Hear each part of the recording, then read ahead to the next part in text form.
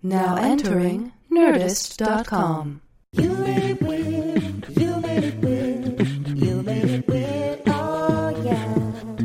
You made it weird, you made it weird, yes you did. You made it weird, oh yeah. You Made It Weird with Pete Holmes. What's happening, weirdos? Melissa Villaseñor from SNL, America's Got Talent, a wonderful interview, and I'm happy to say she was just on an episode of Crashing. Hello, Valerie. Oh, hello. What did she do on America's Got Talent? She displayed her talents. Oh, comedy. Yeah, she's a wonderful impressionist, comedian, Cool. writer, performer, Ooh. SNL person. So, as I always say, we had a little wine with dinner.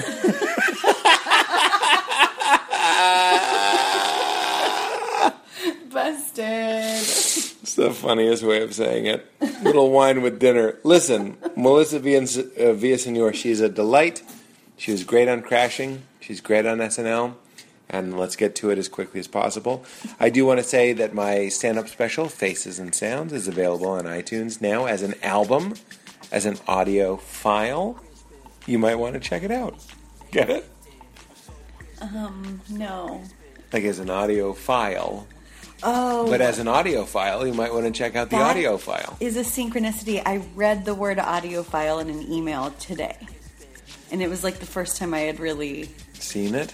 Yeah. Okay. I'll count it. Yeah. We do have wonderful sponsors, one of which is one of my favorite things that I've had the privilege of doing, which is Dr. Katz, The Audio Files. It's a new podcast available on... what?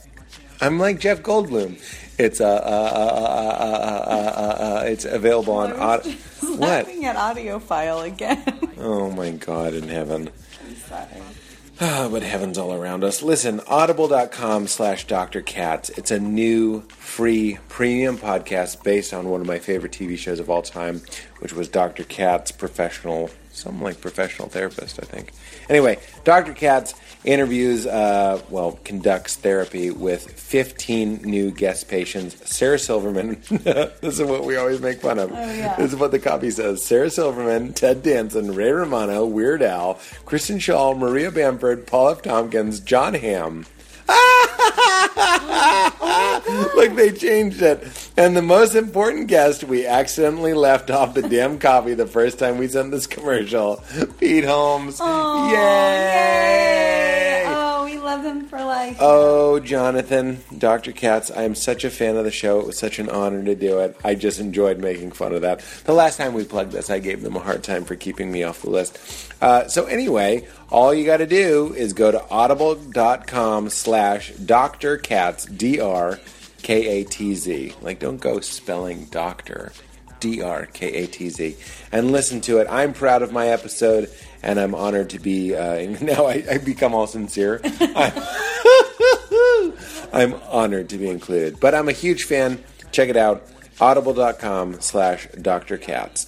Thank you for having me, and thank you for your sponsorship. We have another wonderful sponsor here. This episode is brought to us by ZipRecruiter. I don't know if you're hiring. Hey, are you a business? Nope. Yeah, but some people out there listening are businesses. And Businesses are people. But Valerie, if you were a business, would you know where to post your job to find the best candidates? I would have no idea. That's why I don't have one. Well, I understand, because finding great talent can be tough. But thankfully, with ZipRecruiter, you can post your job to 100-plus job sites with just one click. Do you have time for one click? Sure. Of course, who doesn't? Then, their powerful technology efficiently matches the right people to your job better than anyone else, and that's why ZipRecruiter is different. Unlike other job sites, ZipRecruiter doesn't depend on candidates finding you. In fact, it finds them. Over 80% of jobs posted on ZipRecruiter get a qualified candidate in just 24 hours. No juggling emails or calls to your office. No juggling emails or calls to your office. Simply screen, rate, and manage candidates in one place with ZipRecruiter's easy-to-use dashboard. Find out today why ZipRecruiter has been used by businesses of all sizes to find the most qualified job candidates with immediate results. And right now, my listeners can post jobs on ZipRecruiter for free. That's right, free. Go to ZipRecruiter.com/Holmes, like my last name, ZipRecruiter.com/Holmes, and you can do it for free. ZipRecruiter.com/Holmes. Great. Thank you, ZipRecruiter, for making this podcast possible. ZipRecruiter. ZipRecruiter. Hi, you got to post some jobs? You hiring? ZipRecruiter.com/Holmes. Got an extra one there. Store.com. What? Store.com. Shit. Store.PeteHolmes.com. I forgot it was Tuesday. And we got drunk. I'm not drunk. I'm just toasted. It's different. Store.PeteHolmes.com for t-shirts, mugs, pillows, all sorts of stuff inspired by stickers. You only want to spend $1.99. You can still get some. Go to store.PeteHolmes.com. And now it's time for the Pete Specs. I can do the Pete Specs backwards and forwards because, and this is absolutely true, I was just telling the makeup people at Crashing about my Pete Specs. I just gave Brenna, my wonderful makeup artist, a bottle of Charlotte's Web Everyday Plus Mint Chocolate Hemp Oil, and that's one of my Pete Specs. And it's a Pete Spec because it's a product that has personally changed my life. She's been taking it the past couple days, and this is verbatim, she goes, I can tend to be a little cranky, and it keeps me from wanting to kill people. That's what Brenda said about it. I love that. Because I always put it this way, Charlotte's Web is a hemp oil, which means it's made from the hemp plant, but they take the THC part out, which is the psychoactive part of the plant, and they leave the CBD part. And what CBD personally does for me is it's a mood enhancer, it's an anti-anxiety, it's a wellness promoter, it's good for your brain, it's good for just overall wellness. I'm going to say overall wellness. That's why Brenna says when I take it at work, and you can take it at work because it doesn't fog your brain like smoking a sweet, sweet doobie would. It's not, no judge, but it's not like that. It's something that you can take while you're working and want to focus or read or follow a movie or a show or a book, but it still manages to take the edge off and give you a healthy, vibrant, happy glow that I swear by. And I take this product almost every day, pretty much every day. What I take is the Charlotte's Web Advanced. It's the most expensive one, but you take very small amounts of it. So I get the Advanced Mint Chocolate one because it lasts a very long time, or you can get the Everyday Plus, which is what I gave Brenna, and Mint Chocolate is also my favorite. It helps me sleep, helps me with pain, neck pain, back pain, anxiety. Again, this isn't necessarily FDA tested at this point. It's been tested. It's like the reason it's called Charlotte's Web is because it was made for a child named Charlotte who was having seizures, and the only thing that would help her was CBD, and the Stanley Brothers made Charlotte's Web to help people like her, and then also people like me that sometimes get stuck in a middle seat and need to take the edge off and don't want to have a cocktail or anything like that. It makes me feel loose as a goose. I dance like an octopus, and it keeps me focused and happy, and I can concentrate and work, and I want you to try it. I want you to try it. And all you have to do, if you want to try it, is go to CW Hemp, like Charlotte's Web, CWHemp.com/weird, and use promo code KEEPITCRISPY. You'll get 10% off your purchase. I love it. I also love the other Pete's Pick, which is Alpha Brain. This is another product I take every day. It's a nootropic, which is like fish food for your brain. If your ideas and your creativity and your memory and your focus are fish, Alpha Brain is fish food. You sprinkle it on your noggin, it eats it up, earth-grown ingredients that they gobble up, and it definitely, I notice the effects almost immediately. I'd say within 15 minutes of taking 2 or 3, I feel focus, concentration, memory, recall, vocab, all those things are enhanced. I swear by it. In fact, for the past 3 years, I haven't done a podcast or written a script or done stand-up without it. It really has made a huge difference for me and my writers, and a lot of creative types I've turned on to it, and they now swear by it. I always have a couple in the pocket of my shirt or jacket. That's true. I've actually had people come up to me after shows and ask for some Alpha Brain, and what's funny is I have it because this is a true Pete's pick in that I take it every day, and I swear by it, and I want you to try it. All you have to do is go to Onnit, ONNIT.com/weird, and you can get 10% off your purchase every time you go to that website, and show your support of this podcast. So try Alpha Brain, try Charlotte's Web, show your support. Thank you to ZipRecruiter. Thank you to Audible, especially for including me in the ad this time. I really mean it. That's very sweet of you. And please enjoy the wonderful Melissa Villasenor. She was great. 10 minutes, that's not bad. That's not bad at all. That's not bad. I thought I was rambling. Maybe you should have wine with dinner before every intro. We had some wine with dinner.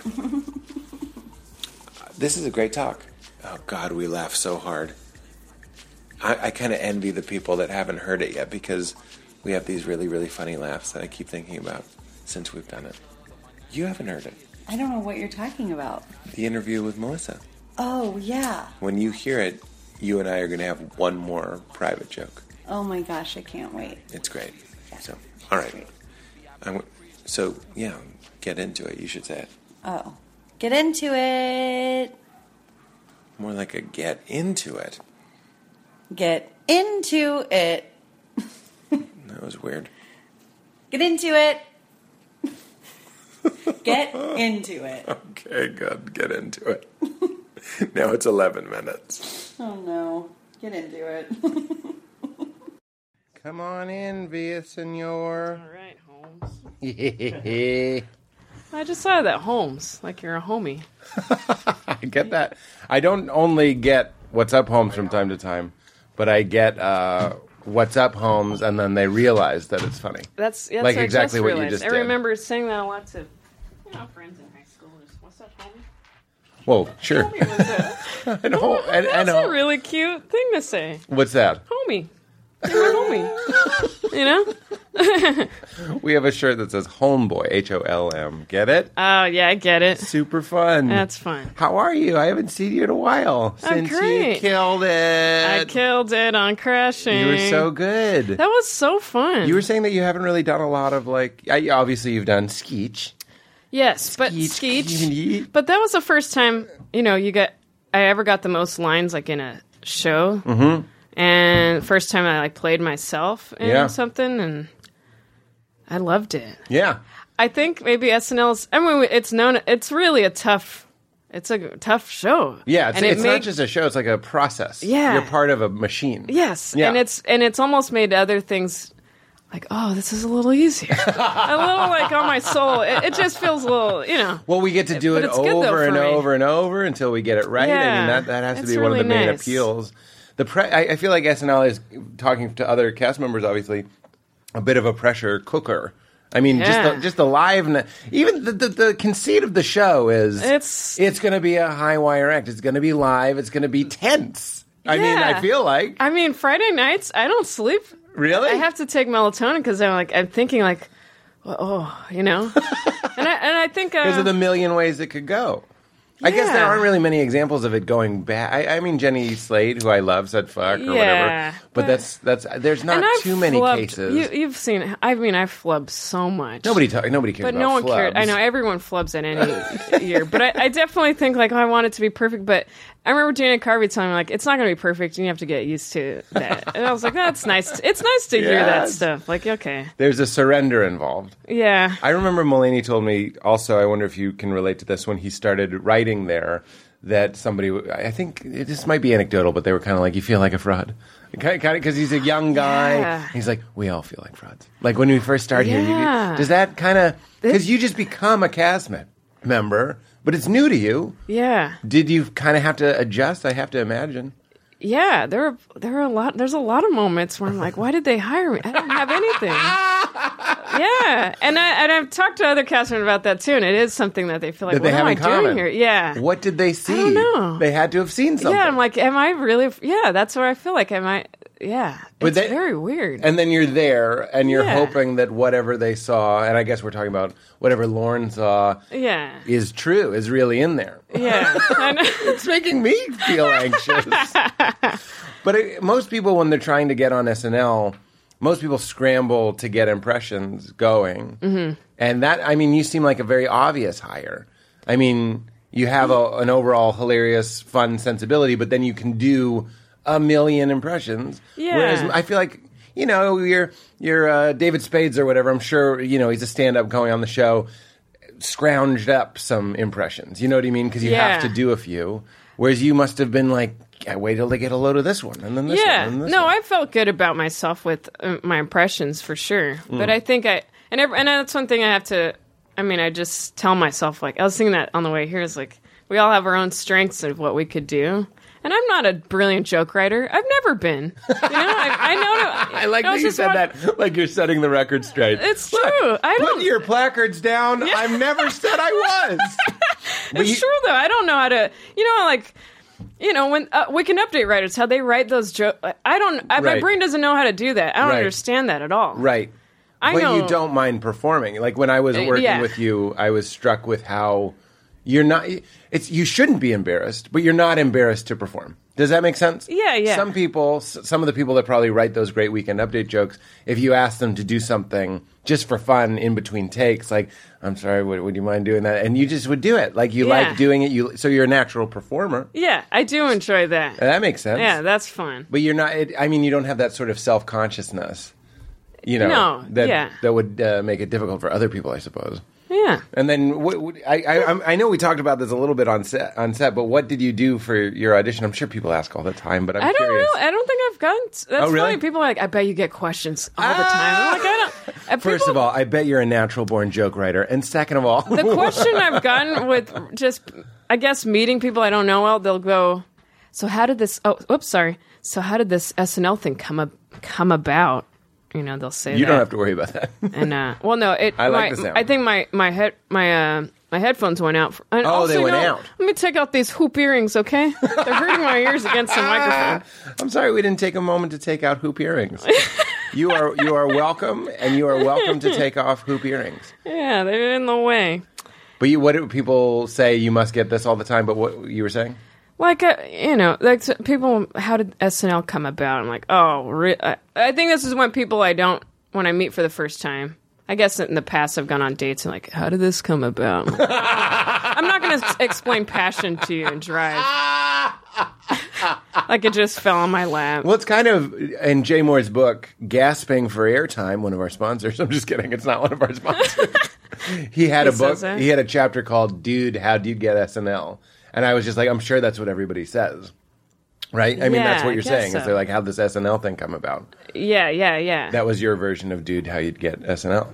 Yeah. And then what do you say? I mean, I'm not asking you that. I'm asking I know. It's been a long time dream since I was 15 when I started doing impressions. Yeah. And I knew I wanted to be on there. How did that happen? Well, I was 12 when I realized I could do singing impressions. And then... How did that happen? I was just listening to a lot. We just keep going back? Well, I just kept listening to a lot of them, and then I realized I could impersonate Britney and Shakira and Christina. But was it like something that you singing. just... I love singing. I think maybe that's why. Okay. I remember, you have a lovely voice. But would you like... Thank you. Oh, yeah. Wait, didn't we sing something on set? There was a song. You did a lot of singing. Yeah. I mean, in between. Yeah. You did Shakira. Would you do Shakira? It's so funny. Oh, right. Yeah. That's right. That was an old bit you guys reminded me of. Yeah. There's a she-wolf in the closet. Open up and settle. Hold on a stair. That was it, I think. And then what was I didn't hear your Britney. I didn't know you did Britney. Oh, boy. Is that a long time ago? No, but I mean, it's just, Oops, I did it again. I play with your heart. I got lost in the game. I feel like a lot of people now you could probably do it. No way. I think so. Well, we were talking about your ability to sing and having a lovely voice and how that relates to impressions. Yeah. Because the first thing you have to do is find the right pitch of the person's voice. I have a feeling, though, in doing it, Britney must be, putting filters on her own voice. Nobody sings that way. You know what I'm saying? Right. Nobody was just in the shower and was like, oh, oops, I can't do it. But so she started going like, maybe I'll be like a baby. I know. Right? Because she talks like, Hey, y'all, how's it going? right? Isn't it like that? It's real.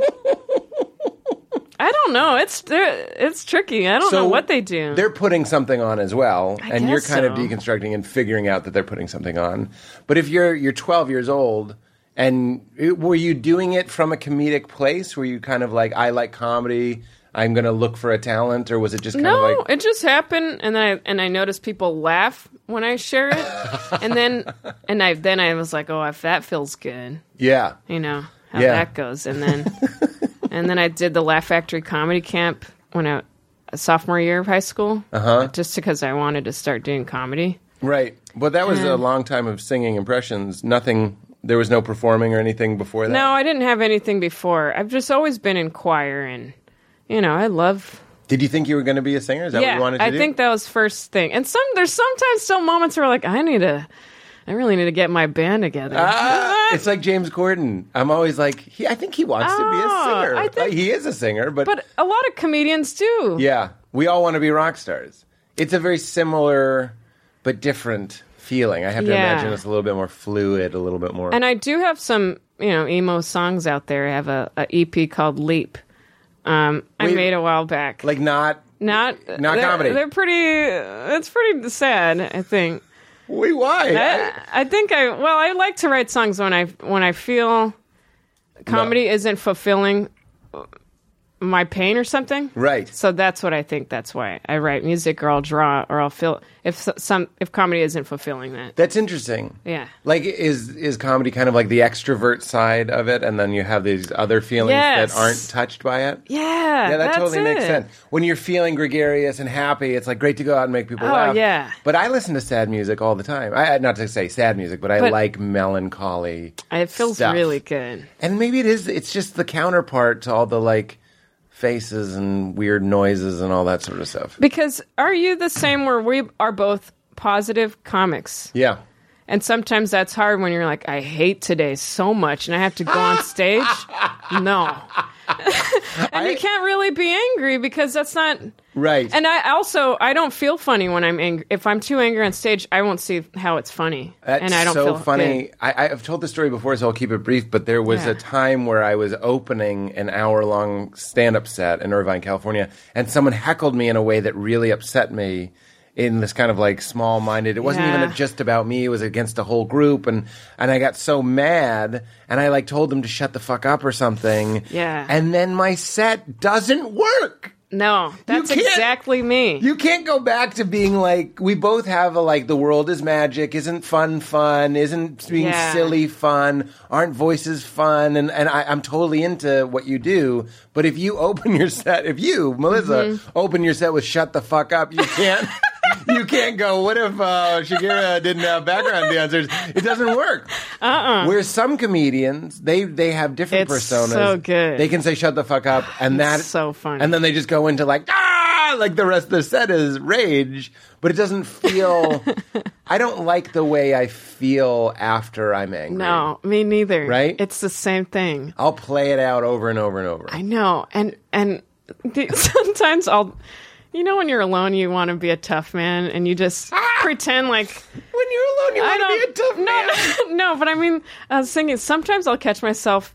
You have, those arguments in your head with someone, or whatever, and you, out loud, you want to tell them, like, oh, well, fuck you, and I want to be that, but it's just so angry. It doesn't work. It doesn't work. I think for some people, it feels good immediately. Like the way a laugh or like for us, like getting a laugh feels good. Mm-hmm. I think for some people, they'll hear, yeah, well, fuck you. They're like right away, they're like, ooh, I like that. Me, as I'm into you in fuck, I'm going, I'm so sorry. Me too. I was crossing the street in Williamsburg and this guy just didn't stop at the stop. Like he did a rolling stop. Mm-hmm. And the reason there's a stop sign there is so you can cross the street. I'm crossing the street and he just rolled right in front of me. And his window was down. And I go, there's a stop sign. That's not that aggressive. I just go, there's a stop sign. And he goes, shut the fuck up. And then, so in that moment, I'm telling you, I'm 38 years old. I have never done anything like this. But I was like, I'm going to push back.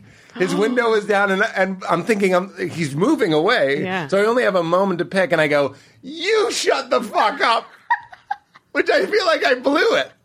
You can't just take his. Yeah, you do. You have to be like, oh, fuck yourself. That would have been good. But I went, you shut the fuck up. And then I just walked down the block going, what did I do?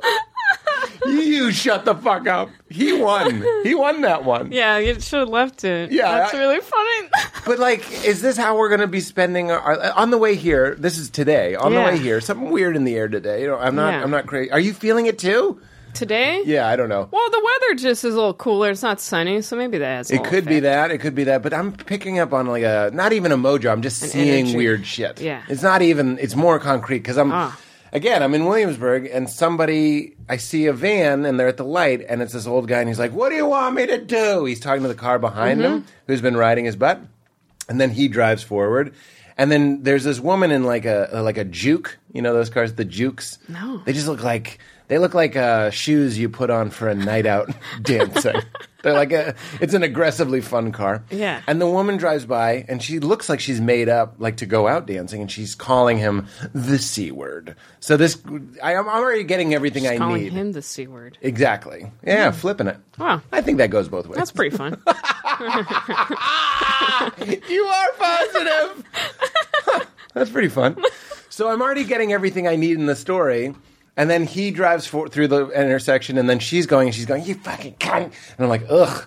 And then she rear ends him. Like, she's trying to drive so fast as to, like, prove, like, trying to be, like, aggressive, like me being like, you should. And she blows it. She rear-ended him. And I'm just like, is it worth it? You know what I mean? Like, she was what we're talking about.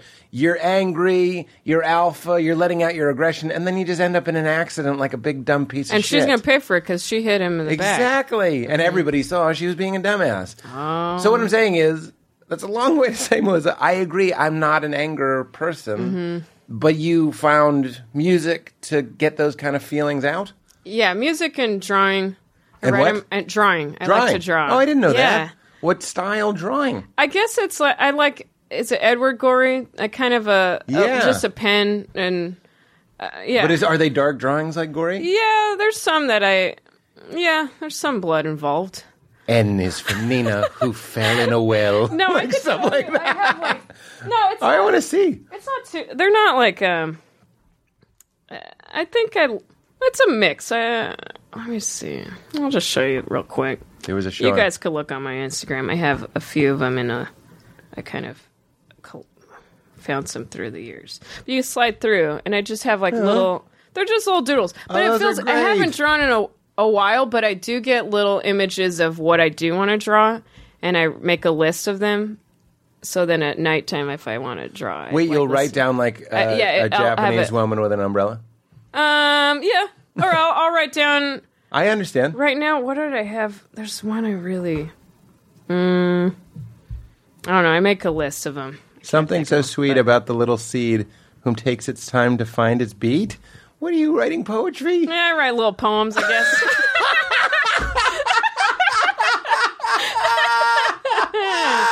That's so fun. Oh, man. The multifaceted talents of Melissa Villaseñor. I try. It's so fun. Yeah. But it sounds to me like these are like solutions. Like you use art and creativity in a response.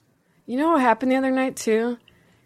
There's little moments where I'm like, I don't want to do stand-up. It's killing me. Really? There's little moments I get that. But then, Monday night, I go on stage a couple shows, and immediately I'm reminded this is the safest place for me.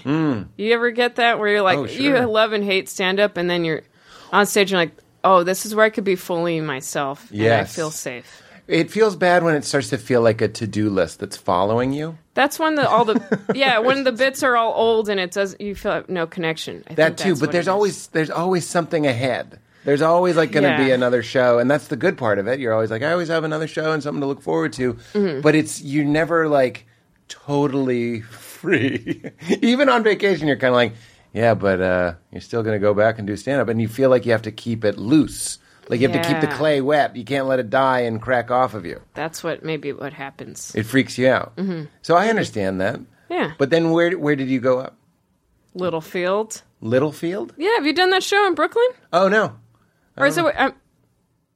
it's called Night Train. Oh, Night Train. But it's at Littlefield. Oh, okay, yeah, no, I know Night Train. I sometimes get the words confused. Oh, that's okay. But, yeah, that show, it was packed house. Yeah. I did it mostly like new. Shakira. Packed house. I mostly new.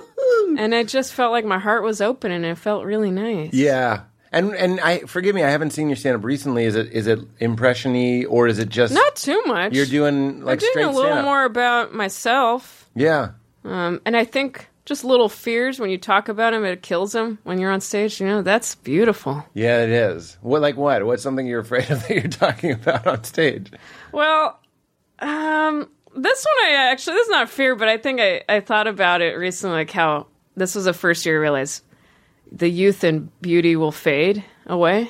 Like beauty, I realized all my youth, I'm going to be 30. Just like little thoughts like that.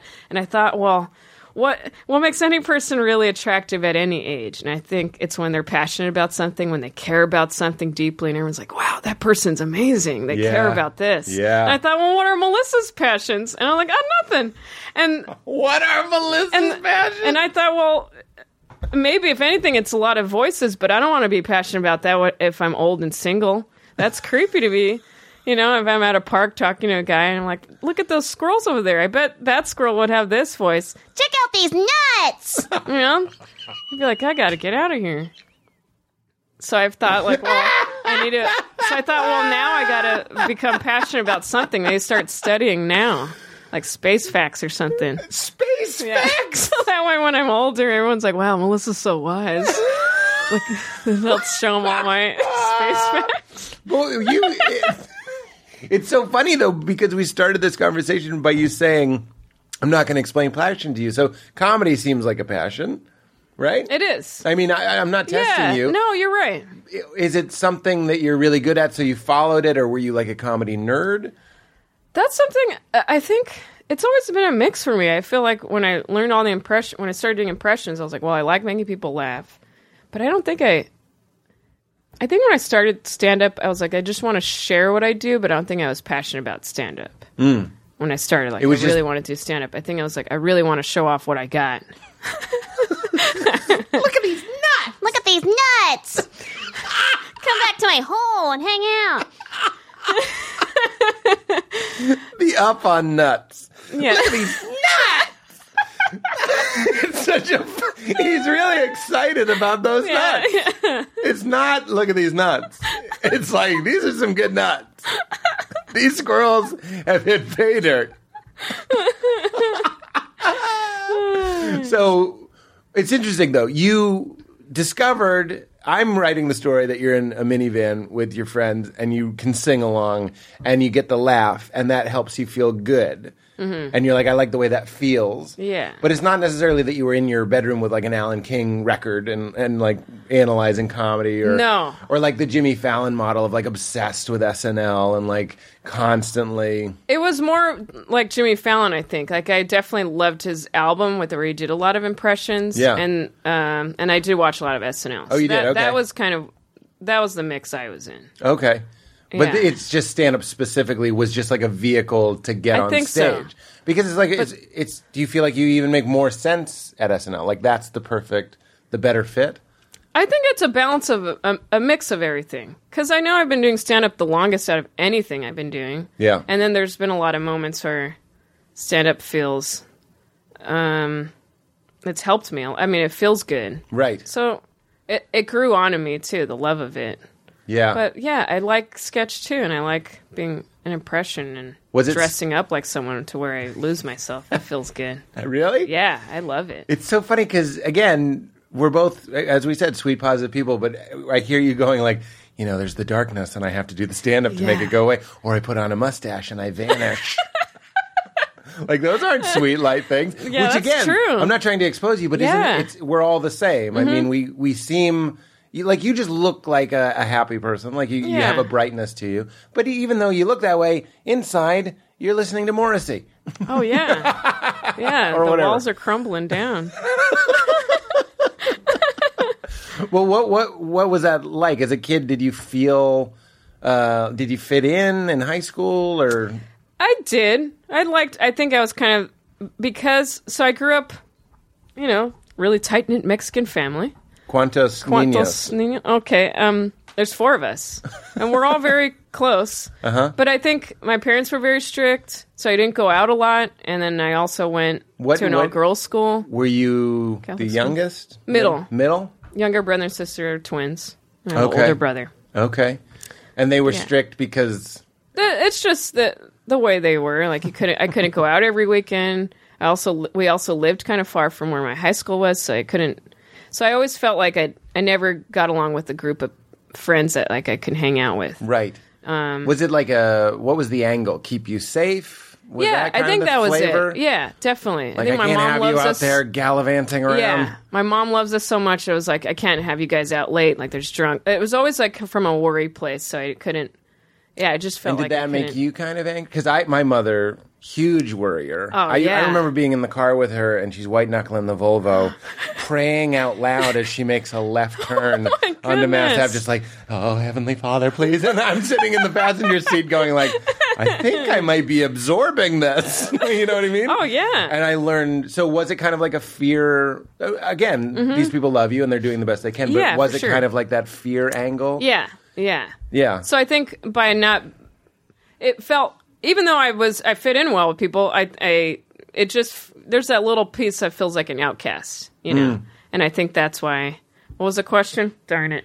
I was just asking if you felt like you fit in, and then you were talking about you weren't allowed to really go out. Oh, very yeah. much. So that's why I felt like comedy felt like a really good place to be, because I was like, oh, this is what I'm going to be doing in life. It's also a way to get out, though. I mean, right? Yeah. Is it? Oh, comedy? I just mean literally if you're kind of in this Rapunzel situation. A little, yeah. You're like, because my mom, same thing. If I went out, one of my most vivid memories of growing up is I went out and one night I was downtown Lexington, where all the cool kids hang out. And I was just kind of like, I was always such a good kid. I always went home around like 6 o'clock. I just would never be home past 6. And that night I stayed out until like 8 or 9. You know what I mean? Yeah. And by the time I got home, my mom was just sitting at the kitchen table, like so worried, like just the look on her face. I knew I had fucking freaked her out. Gosh. And then I just kind of took the note. I just kind of like stopped going out, and I was bored. And this is where I think you and I might have this in common. In that boredom grows the creativity, grows the Yeah, exactly. Look at these nuts. Check out these nuts! Call you sometime and leave a voice message. So I can have it forever. It really feels like he should be putting up his little squirrel arms at the end. Look at these nuts! But I mean, I used to get like the tape, the dual cassette players, and I would make radio shows. Just true insanity. To yeah. send to my friends who had summer jobs or were at camp or whatever, and I'm just at home. Look at these nuts. Yeah. And is that part of it? Were you kind of so that's exactly it. bored that you started finding... That's what it, exactly. Yeah. Yeah. And then you get a job. Like, look at you. You now you live in New York City and you're up all night. Yeah. Doing a weird, very social thing. But that helped me too. Doing stand-up gave me a reason and kind of like, not super wholesome, but somewhat wholesome intent for going out, other than like, I'm going to go do drugs or I'm going to get drunk, but I'm still going to go see people. Yeah. Does that make sense? Yeah. Yeah. That happened for me too. Interesting. Well, what was the first time you performed? So you're in your house and you're the first time I bored. did shared my impressions was my sophomore year high school talent show. I kind of copied actually Jimmy Fallon's bit where he did the troll doll celebrities, and he's singing about troll dolls in singing impressions. Yeah. And he just parodied the lyrics, and I did that I had a garden gnome. The little gnomes. Yeah, sure. And I changed the lyrics about a gnome. And I did It's sing so impressions. funny because you're looking at what he does. Yeah. And you're like, okay. Well, you're 15, so it's like... No, totally. Yeah. I have because I was studying like Bill Cosby and stuff, and I was like, God, I need 5 kids. You know what I mean? Like, I don't think you can do comedy unless you have 5 kids and you're tired of their bullshit. So you're studying it and you're like, well, I want to do impressions, but I need a magical creature to sing to. Yeah. And then you did it. Yeah, I did. Were you nervous or did it feel... Oh, super nervous. There was a little part of me I was like, this is going to be good. Really? Yeah. You knew? I knew. You knew? I knew it. And go ahead. Yeah, and then it, killed. It killed. Oh, and then Who that did you was do? it. I think You're 12 at this point. I was 15. 15. I did like Ewan McGregor, Avril Lavigne, Shakira, Britney Spears, Christina Aguilera, and there was one more. Oh, I forgot about Christina Aguilera. That was someone else. What is Christina again? Would you? I always feel bad putting a quarter in your jukebox, but it makes me die. What a girl wants, what a girl needs. Oh yeah, right. But that's what you would do in the van in between takes. Actually, I never shared "What a Girl" as the Christina impression. I never shared that song, but I felt like singing that one. That was a good one. Yeah, that's what you wanted. Yeah, that's what I want right now. And you're a girl. But you knew you had... Because the thing with impressions, one of the things I think that makes them so scary, potentially, which is what makes what you do so remarkable, is you can lose them. But you don't seem to lose them. You just have them there, like little objects you can pick up. Oh, you mean like if I don't practice them? Or just like, I feel like literally there are days I can do an impression and there are days that I can't do an impression. I'm just like, I don't know what's wrong. Like, no, I'll always have them in my pocket. That's amazing. But I do need. Sometimes I do need a little brushing up on if I haven't done it. A little in a touchdown or something. Yeah, I understand. But you went up and you knew I'm 15 and it killed. Mm-hmm. And who followed you? I think it was like some dancer. Some poor dancer's like, this woman's killing. She's doing Christina Aguilera perfectly. And then they have to go out and be like, streaks on the china. Never met him before. People are leaving. It's a bathroom break. Cha-cha-cha-cha-cha-cha-cha. God damn it. God damn it, Melissa. And after that, were you like, that's it? Yeah. I want to do comedy? I knew it then. Really? Yeah. Wow. I knew no other option. And that's why I can't explain passion to you. Yeah. Yeah. That's funny, huh? That should be a joke, huh? Yes. People ask me, sometimes I go on a date and people say, how'd you get on that? How did that come about? I'm like, I don't want to explain passion to you. People, and it's fine. Not everyone knows, of course not, but. Right. But there is a condescension in that question, I think. That's when I know I don't want to see your face again. It's fun when the little flickers of anger come out. Yeah. That's when I know. It feels good for me. Yes! Let it out. You have to do you shut the fuck up. Look at these nuts. I can't. I want look at these nuts to be. Someone's got to make a little. Is it a GIF or something? Yeah. The little hands go. Check out these nuts. Will you do one clean where I'm not laughing over it, just so we have it forever and ever? Yeah, sure. Check out these nuts.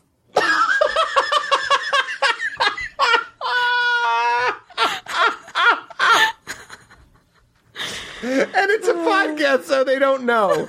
But you did the arms up. I did. You did the arms up. Yeah. That is so good.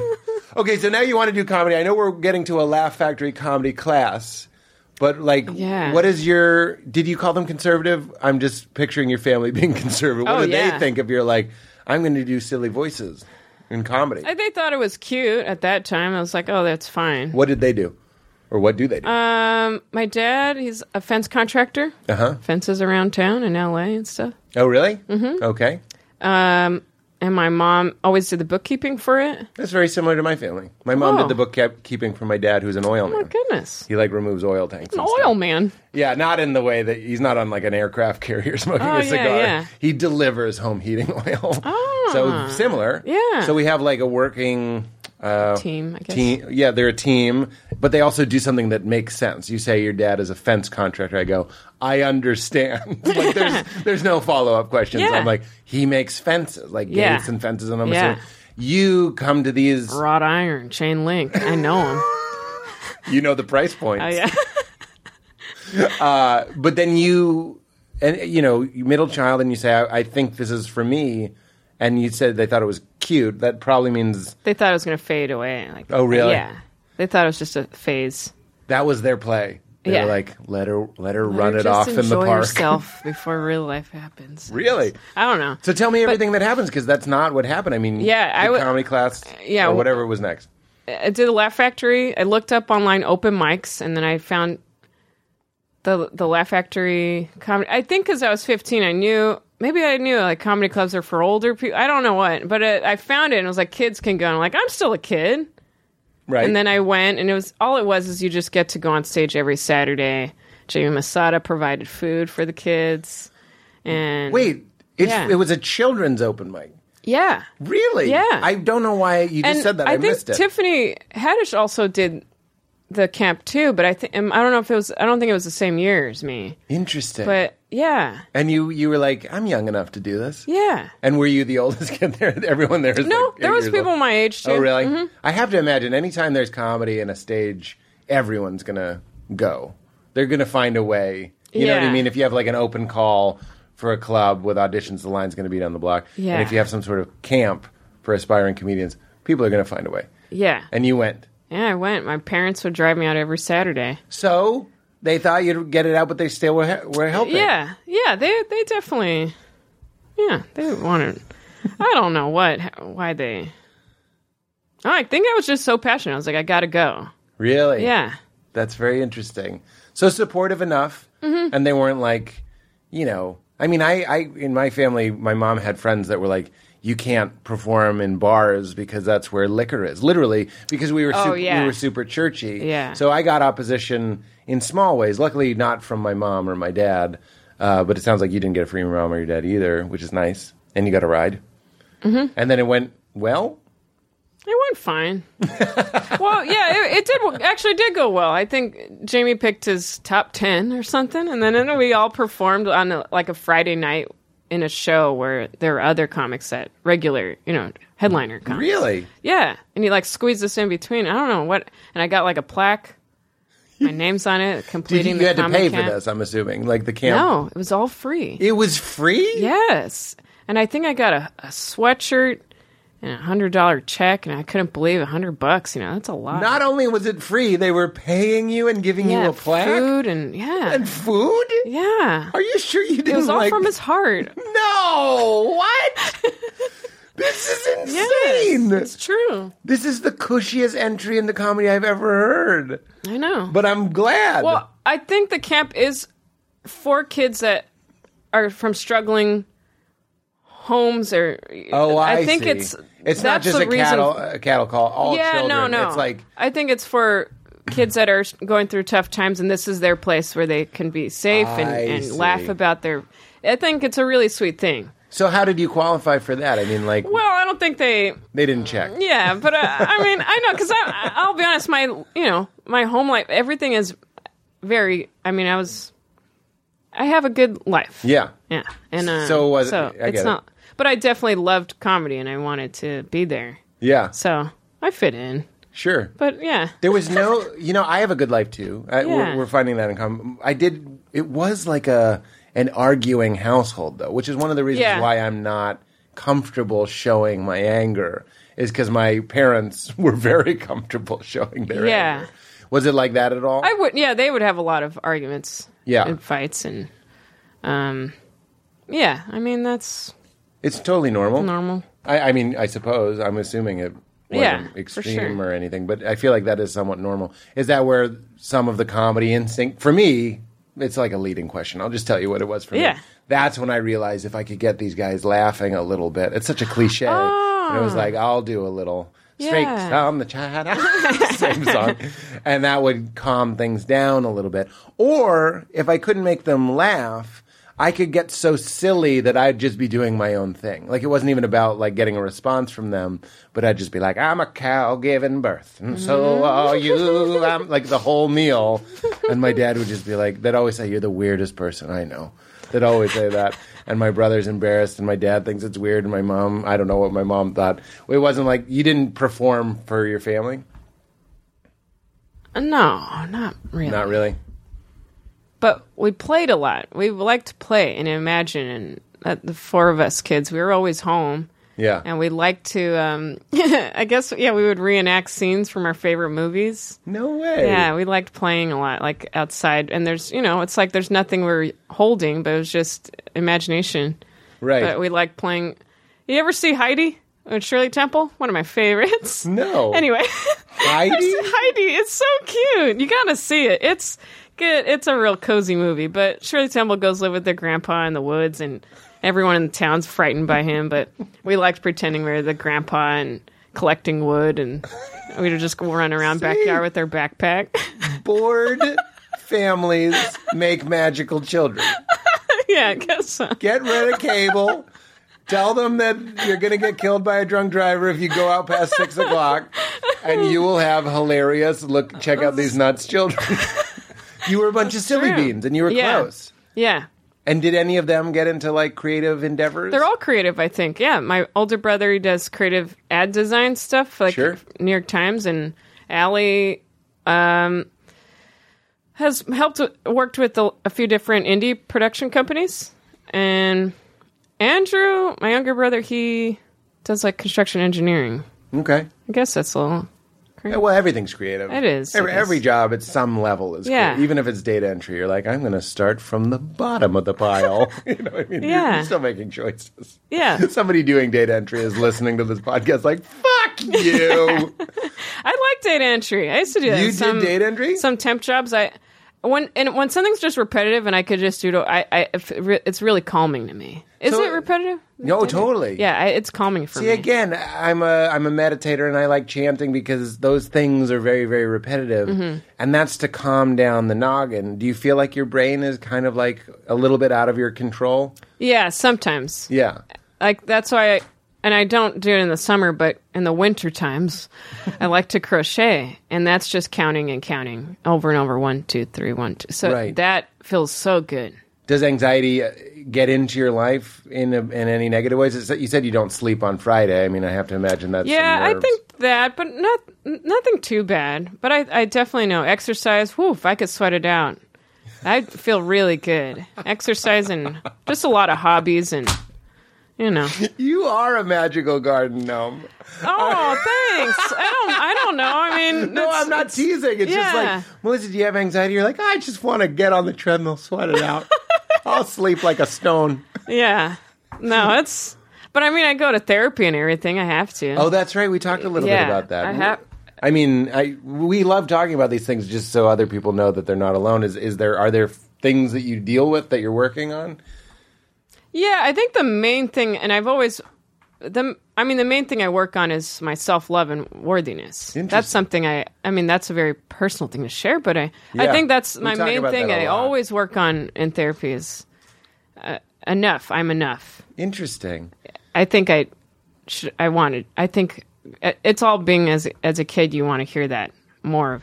I wanted to hear it more. That you were enough. Yeah. Oh, you think it was kind of imprinted when you were young? Yeah. Maybe not enough. Maybe not enough. Yeah. I mean, just again, my parents are great, but I think there was also you're doing this wrong. You're doing this wrong, and not enough. Like that's a kick-ass Britney. It's okay to that's a good Britney, or like that's okay. You have a mistake. It's okay. You learn. You just. I don't know. They wanted you to walk the line a little bit. Yeah. I think that's. Yeah. But anywho, everything's good. Are there are there techniques that obviously talking about it probably helps? Yeah, I do affirmations. I do affirmations. This is what I'm asking. I know. I walk around and I've been feeling a little off axis a little bit, or I can be feeling off axis. And I'll do that like every day and every way. I'm getting better and better. It's crazy that your brain is so fucking stupid that if you repeat something to it, it starts to go like, I am a beautiful shining light, or whatever it is. It's true. Yeah. Which ones do you, is that too personal to say? No, Which ones I could share. I like to say, let's see. I am enough. I am worthy. I am beautiful. I deserve happiness and love. I let go of the need to control anyone and let others go their own way. I like saying that when I start feeling like I needed people to. Maybe it's a little codependency. Yeah, I have that too. But I think, But you want to... Yeah, I think it's just coming from myself. Those, I think... I have a lot of them. I need to cool it. I have a long list of affirmations, and sometimes you just need one, you know? Yeah, but one of them can be like, it's okay that I have so many affirmations. Like, I like how really complete we are with this list of affirmations. But you tend, in your life, you want to help people? Is that what you mean? Like, is it hard? What do you mean by, like, letting people be who they are? Or whatever it was.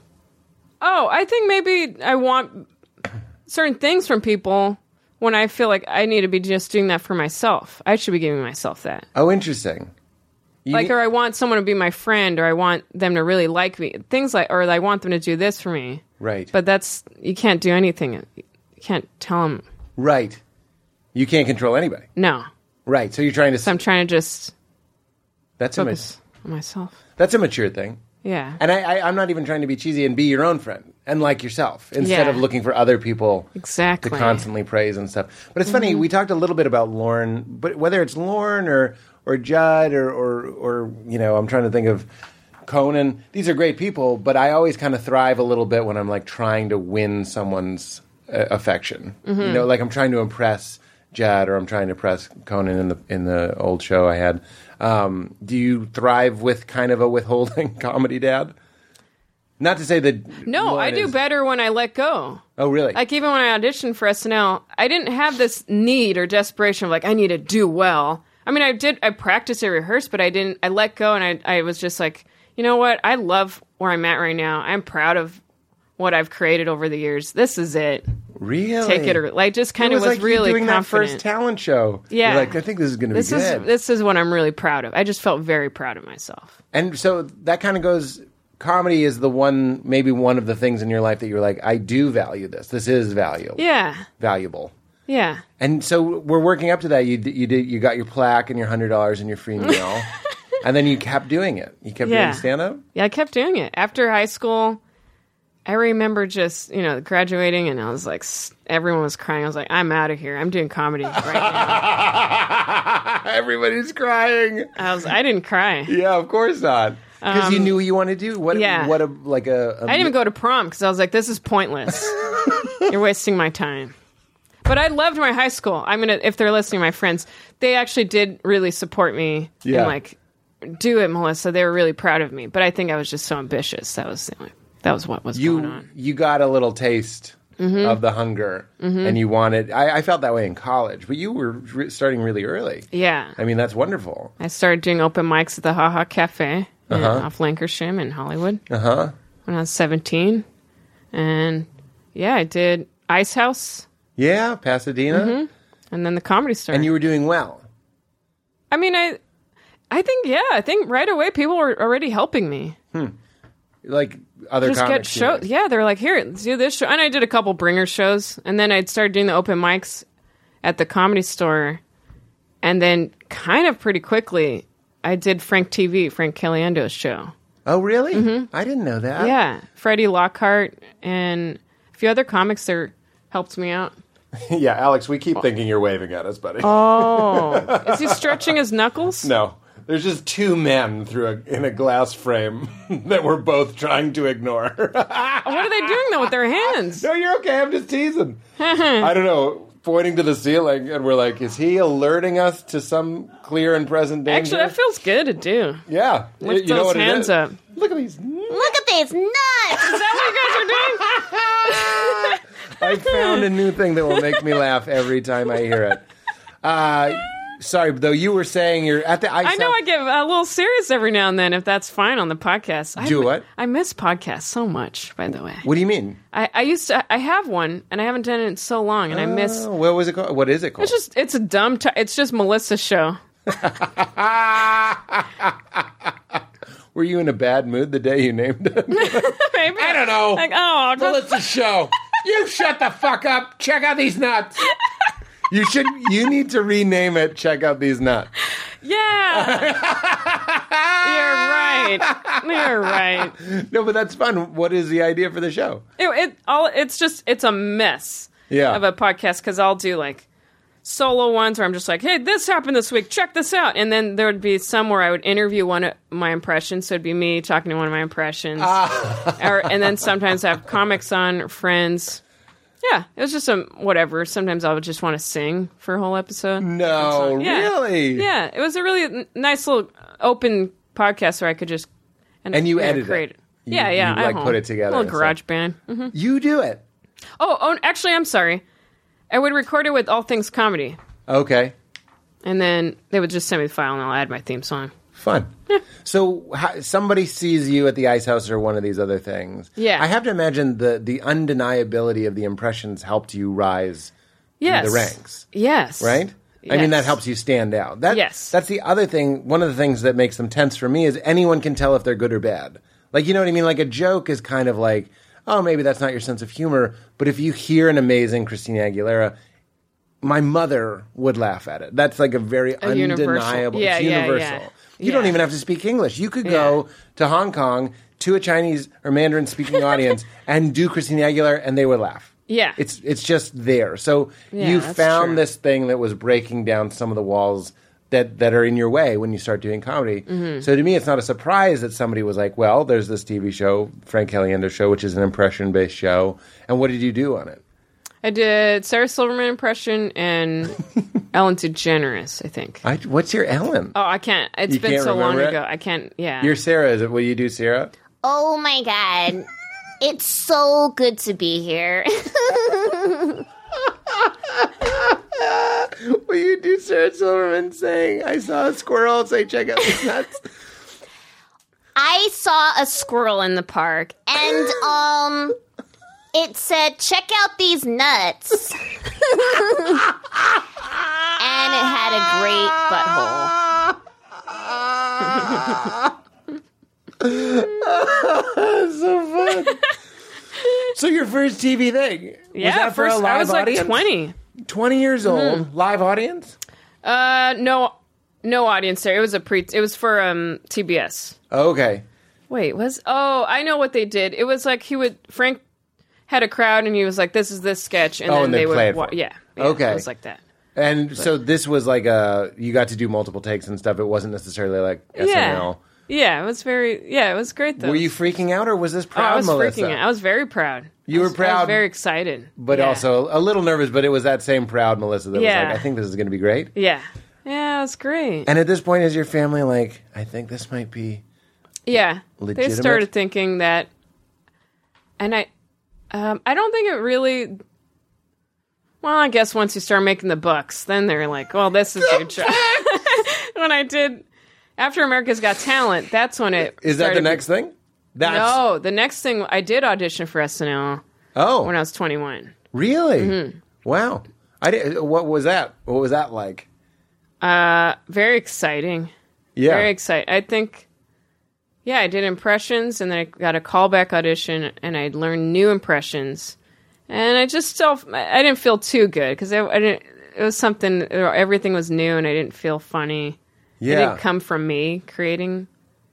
What do you mean, like you were... Like I had help with the jokes from other writers, and it just didn't, it wasn't me. Uh-huh. And I was just, still a kid. So I didn't, not... Just the way you talk can be so funny sometimes. Oh. Still a kid? Like that's... It's like the floor fell out from you. You're like, and I was still a kid. It's just funny. What was the difference between 1 and 2? Was it the confidence level? Yeah, confidence level. I don't know why it's so funny. It's true. I love it. The the first audition, I was like, well, these are impressions I've been doing since 15? So they were a little more polished, and then these new ones I learned were just forced. Everything was forced. Yeah. And also wasn't ready though. It was not. The audition is about being funny, but it's also about being yourself, wouldn't you say? Yes, finding that confidence. absolutely. Because you were saying that, it is a pressure cooker. You have to deliver on demand. So the audition is almost like deliberately nerve-wracking, it seems. Yes. I mean, you don't have to stand in the middle of the stage with 3 people in the audience. That seems to be like, let's see if they can do it under pressure. And the way we can create that pressure is this format. A little bit. For your own benefit. Mm-hmm. It can't be too cushy, right? Yeah. And then... So you got this audition, you're flipping out, and then you don't get it. Are you devastated? Oh, I was pretty devastated. Yeah. But I also knew, I was like, this is a lot. I don't think I would be ready. But I was sad. Well, and then, that's funny. Were you a little afraid you might get it? No, I don't think you wanted it. I wanted it, but I knew I wouldn't get it. Something inside of you was like, I don't think this is the time. No. Yeah. Interesting. And then I think I just went back to part-time jobs for a while. How did you get the audition? Did they see you at a live show? I was doing shows in the Belly Room at the Comedy Store, and Neil Brennan saw me. Yeah. And then Seth was good friends with Neil, I think. And at that time, I think that's how... Yeah. Seth had brought me for the audition, Seth Meyers. And then... if you wanted to know what Seth it was. Seth Meyers. And then... but I did send a reel in as well. Okay. Yeah. But I mean, seeing somebody who knew Seth Meyers, and I mean, that's very helpful. Yeah, very helpful. But you're very going nice. up. You're doing the things, and people saw you, and that's a Hollywood cliche for a reason. I'm glad that happened. Yeah. You don't get it. I'm glad that. Hey, look, for what it's worth, I'm happy that happened. And then you went back. Now is it like time to face reality? Or was your family kind of like... I went back to... I think I was still taking classes at a junior college, and then, worked at different part-time jobs. I think I worked at a bookstore, and then I think I worked at a golf and stuff, miniature golf course. No. Yeah. That's amazing. You know the Karate Kid, where Sure. they're at that arcade or mini golf? That's where they filmed it. Karate Oh, really? Kid, and they also filmed Avril Lavigne's Girlfriend music video. It's called Golf and Stuff in Norwalk. You should go. There's bumper cars. There's bumper boats. Oh, and there's go-karts. And they have the best pizza in town. I think it's the best. It's frozen, but it's very good. I would eat it on my breaks. That was the most Melissa Villasenor thing. That whole unironic, just sweet endorsement of like any comedian on this podcast would be like, it's fucking bullshit. I had to clean the vomit out of the bumper cars, and then the pizza was frozen. And you're like, no, it's where they film this and this. Yeah, and there was you're right. Big T-Rex, and I just love it. You should go. And then you give us a promo code. So you liked it. You were like a happy. You just didn't get SNL, and now you're working at a mini golf course. If this were a movie, would be playing Elliott Smith, Needle in the Hay, as you clean like the huge windmill and you look forlornly at the sky. I mean, I was always a little mellow person, though. But mellow. I mean, I guess I was always a little. There's always a sadness. Oh, melancholy. Melancholy. Yeah. Okay. But I was never. I don't know. But I'm thinking of like I remembered working in the ticket booth, and I liked sitting in there. I was just alone giving tickets. That was nice.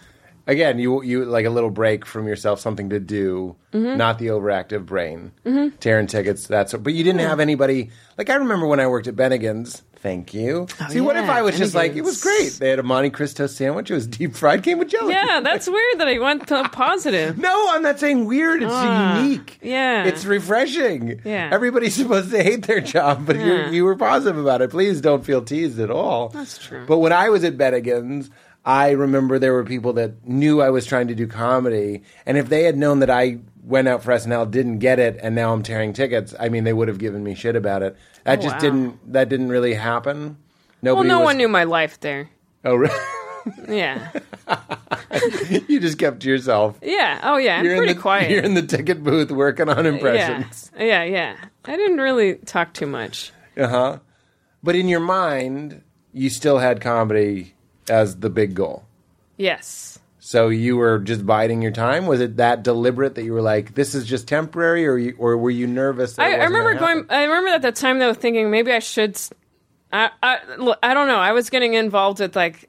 I thought maybe I should study something and do something else. There was that little moment. A little glimmer of... When I was like 22. I was like...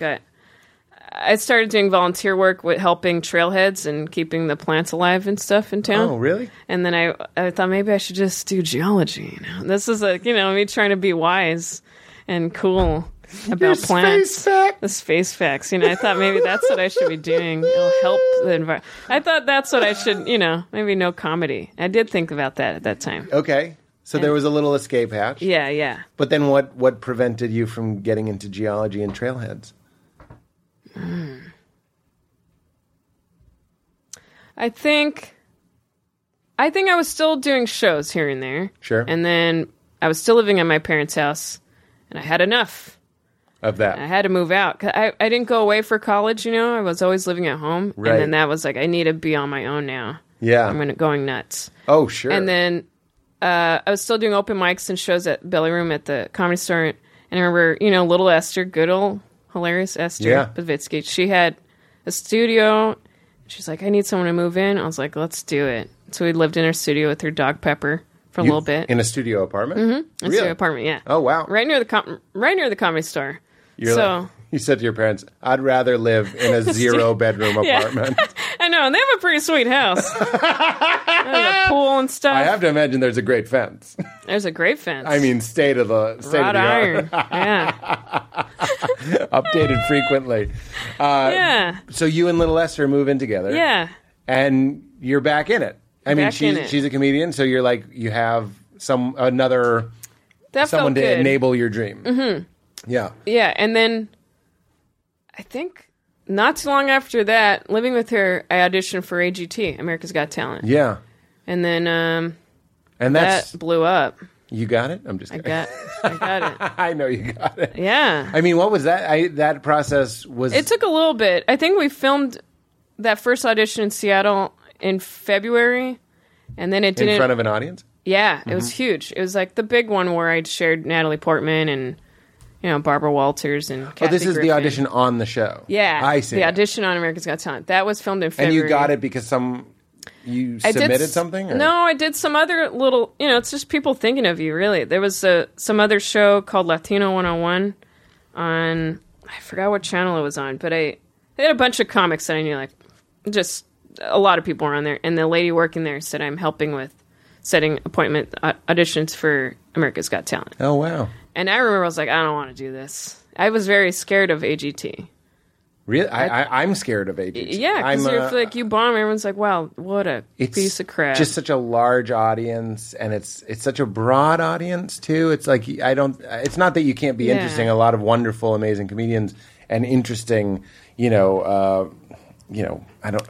It's just so many different acts, and it's not like it's all comedy, so you're kind of going up cold. Right. Yeah. It seems like a very high-pressure situation for me. Yeah. It would be a panic attack. I did, and I remember I didn't want to go.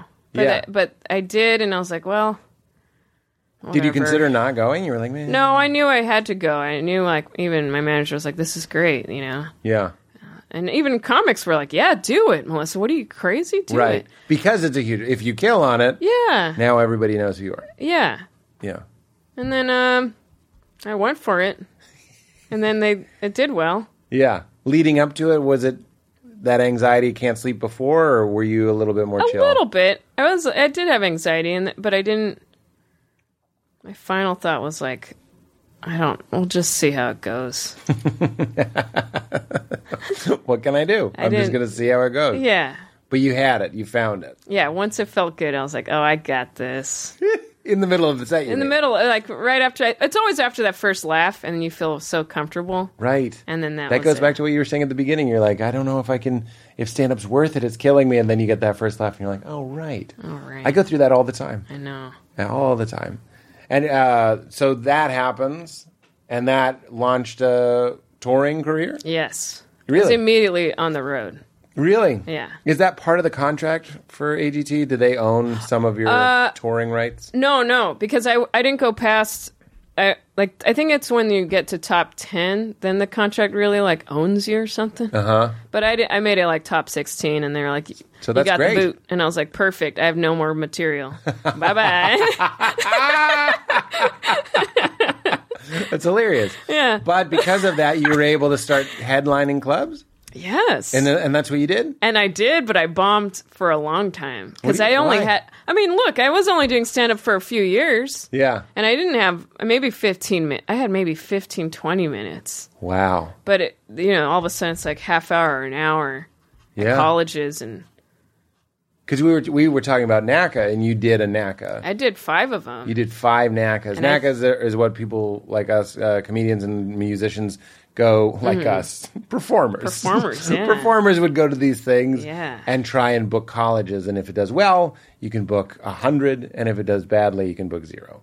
And you and I am imagining you have both of those experiences. Yes. You'd book 0 sometimes? Yeah, there was one I booked 0. Really? I have to think what you did. But that was later after all the steam flew down, you know? I mean, you know, like... Yeah. After AGT, I was like, I'm on fire. So I booked, I think, over 100 colleges. Yeah. And then I think once it started slowing down with everything... So then you felt a lilt. Yeah. Yeah. Or and my a wilt. agents dropped me and...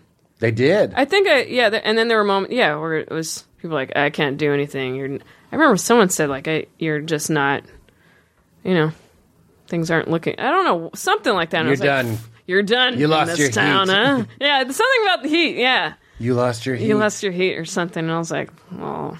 Oh my God. But that also feels good though too, when people just leave. In some weird way, there was one summer I went on Vans Warped Tour, and I dropped my. You know, and it's fine. It's. I think it's a beautiful thing when you're on your own. You're like, yeah, no one's with me, but it it feels shitty. But then there's also this like, Desperado. oh, there's something within. You're like, oh no, I'm creating something on my own, bitch. Really? Yeah. It's motivating. You're like, Yeah. I'll come back and I'm Yeah, going to buy because- this town. Yeah, That's great. yeah. There's like an excitement when just any type of rejection when you're like, well, you know what? Fuck everybody. Yeah. And you become that little rebel and you like create stuff and It's the cowboy. it's the cowboy. It's the shark. That's why. See, like, even me just saying the F word right now is really rough for me, but it feels good, you know? I thought it was very nice. Okay, good. Yeah, good. very sweet Okay. F word. Good. But I know that I've had other comedians that had failed projects, Mm-hmm. and they connect to that original feeling that you had at a young age of like being the shark that's on its own and going to find a way on its own. Yeah. So you get kicked back, but you're kind of like, no, I'm comfortable in a 0 position. Yeah. Because this is where I've been way longer than I had heat That's because of a true. show. Does that sound right? Yeah, that sounds right. So what I'm curious... Go I know ahead. it's all over the place. This story. I don't know where we left off. I keep chiming in. That's what you're... Oh, yeah, I'm no, you're supposed to doing do. great. You're Okay. doing great. Okay. That's why I take notes. Oh, good. Yeah. Okay. No, I wrote down... I'm very interested in what it was like doing these colleges. You have heat, but you've already done this material on TV. Mm-hmm. That's why they're booking you. I mean, maybe Yeah. it's why they like you and Yeah. why they're excited to have you. I'm sure the signs at the college said, "From America's Got Talent, Melissa Villaseñor." Yeah. And you have 20 minutes, and you're booked to do 45, I'm imagining? 45 to an hour. So you're supposed to do an hour, just You're like a supposed to regular... do an hour And what do you do? colleges. I just wrote. I don't know. I think I just really try to gather up whatever I could. You just wrote stuff. Yeah. And it kind of good. It's good though. It forces you to. Well, it gives you that deadline. Yeah. Yeah. It is good. How to go though? I can't imagine. What were you writing about? I don't know. Family stuff or. There's a lot of stuff that I probably still use today that I created at that time. Really? Like I have an NSYNC dance bit where they, in the 90s, the boy bands had a lot of violent dance moves because they were all just punching and kicking, and they dance just like. So I thought if I ever get in a fight, I'll play an NSYNC song and beat up the person with NSYNC dance moves. And so I just dance an NSYNC dance with "I Want You Back." Oh, you play the music. Yeah, I play the song, and then so that was one thing I made in a hotel when I was on the road, and so there were little gems. I see, but I think that I don't mean I'm not doubting your ability. I'm just saying if I was like 20 minutes, now I got to write 40 minutes. Yeah, no, but most of the shows were bad. And Yeah. I always felt, and even when I headlined, the feature would kill, and I would bomb for, and I had a lot of those. Really? More than I think I did well. It's got to be difficult, right? I mean, like, you're famous. People are there to see you. You know what I mean? It's not, you're not Barbara Streisand, but you are on TV and they came to see you. Yeah. And here's a middle. This is one of the nightmares of stand-up comedy, where you're the draw, and then you go to a club, and the middle is a headliner some of the time, and he's just doing his best 30 minutes for you, and it's an excited, good crowd because of you, and then you have to follow somebody that's just like grinding it out on the road and perfecting their art. Yeah. Was it a nightmare? It was a nightmare. I think that, and I did get pretty depressed at that time. Yeah. Because I wasn't doing well with my shows, and I felt, and I bombed so much that I got to a place of like, I don't want to be near me. I don't want to be, I hated being alone with me in a hotel. I didn't want to. I started just I hated being with me. Because of the just, constant rejection. Just doing poorly. Yeah. And I don't know. Yeah, that was a tough time for me. Was that the beginning of the need of affirmations and stuff? Or it sounds like that was kind of a family thing, and this is just making it a lot worse. Yeah. Yeah. I think so. And then did something... So you lose the heat. What happened after all that, huh? Did I go back? I mean, I guess... You sounded a little bit like Kristen Wiig.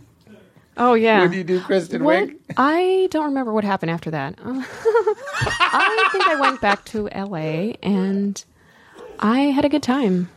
I can't remember what happened after all the road stuff. I'm trying to think. I think I was happy when things slowed down with colleges, though. I was like, I could be in LA finally. I could get back in classes, like acting class. Yeah. And I'm a person that needs discipline, and I like teachers, and I like feeling like I'm learning. So that... Right. And I was doing stand-up at night, classes during the day, and that all felt good. Right. And then... And you get to come home. Yeah, I like being home. And you'd made a little money. Mm-hmm. You felt... Your self-esteem was probably a little low. Yeah. Although you pulled out towards the end. You started writing better stuff and getting better because you were forced. It is good. I mean, the struggle's important. Right. And that's one of the reasons why I think stand-ups progress faster than other writers is because of there's so much pain involved. Yeah. Like if you don't work harder and if you don't write better, you're going to suffer in real time. Like it's going to hit you in the face over and over again. Yeah. So you're getting better and better. But now you get to come home and be with your friends and family. Are there boyfriends at this time? Is there love in your life? I don't think I ever... No. Really? You really are just in the ticket booth. Well, I mean, I was in the ticket... Yeah. I mean,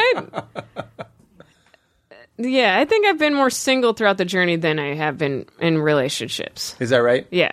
Because I've dated... Yeah. I've dated a few, but not like long. That seems to be a theme, is that you... It's funny because you don't like being alone, but you will be alone a lot. It's kind of like both.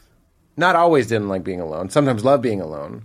But then that was kind of taken away from you a little bit. Mm-hmm. But you seem to thrive in it and sometimes struggle with it. Yes. That's true. Check out these nuts. But I mean, you're back in LA. I feel like the next step has to be... I think I was like 26 or 25 when I started doing like Leslie Kahn acting, and that was really good for me. Mm-hmm. And then more auditions. Started doing... I mean, I was always doing Adventure Time and cartoons, and that always makes me happy. I love, check out these... doing those little voices for fun characters. Right. Because you what is the Pokemon one? I mean, you do these really... Oh, Ash Ketchum from Pokemon! Yeah. And isn't there like a really high one, kind of like, check out these nuts? Oh, Pikachu. Yeah. Pikachu. Pikachu. There are these things you must rehearse. I mean, right? I guess so. Or do they just kind of show up on your door? Like, I think I can do that one. Sometimes they show up at my door. Really? Those are my favorite ones. Wow. When I don't know that they've arrived. Or when they arrive and I don't practice them. The first time you try it, you nail it. Sometimes that's fun. That's so fun. Yeah. So you're still doing Adventure Time and cartoon voices, obviously. But are you back in a part-time job at this time in your life? 26. This is pre-SNL, post-AGT, learning the lingo. I think I had a few... I don't remember what else...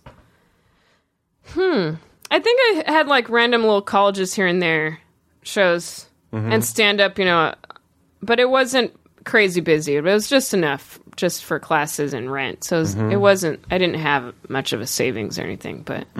What about all the colleges you just did? I think I blew it. I think they went away. They went... The money? I don't know. What were you spending it on? I don't remember where I went. What happened? I don't know. Probably just on cocaine? No. I promise. I don't remember it. I don't know.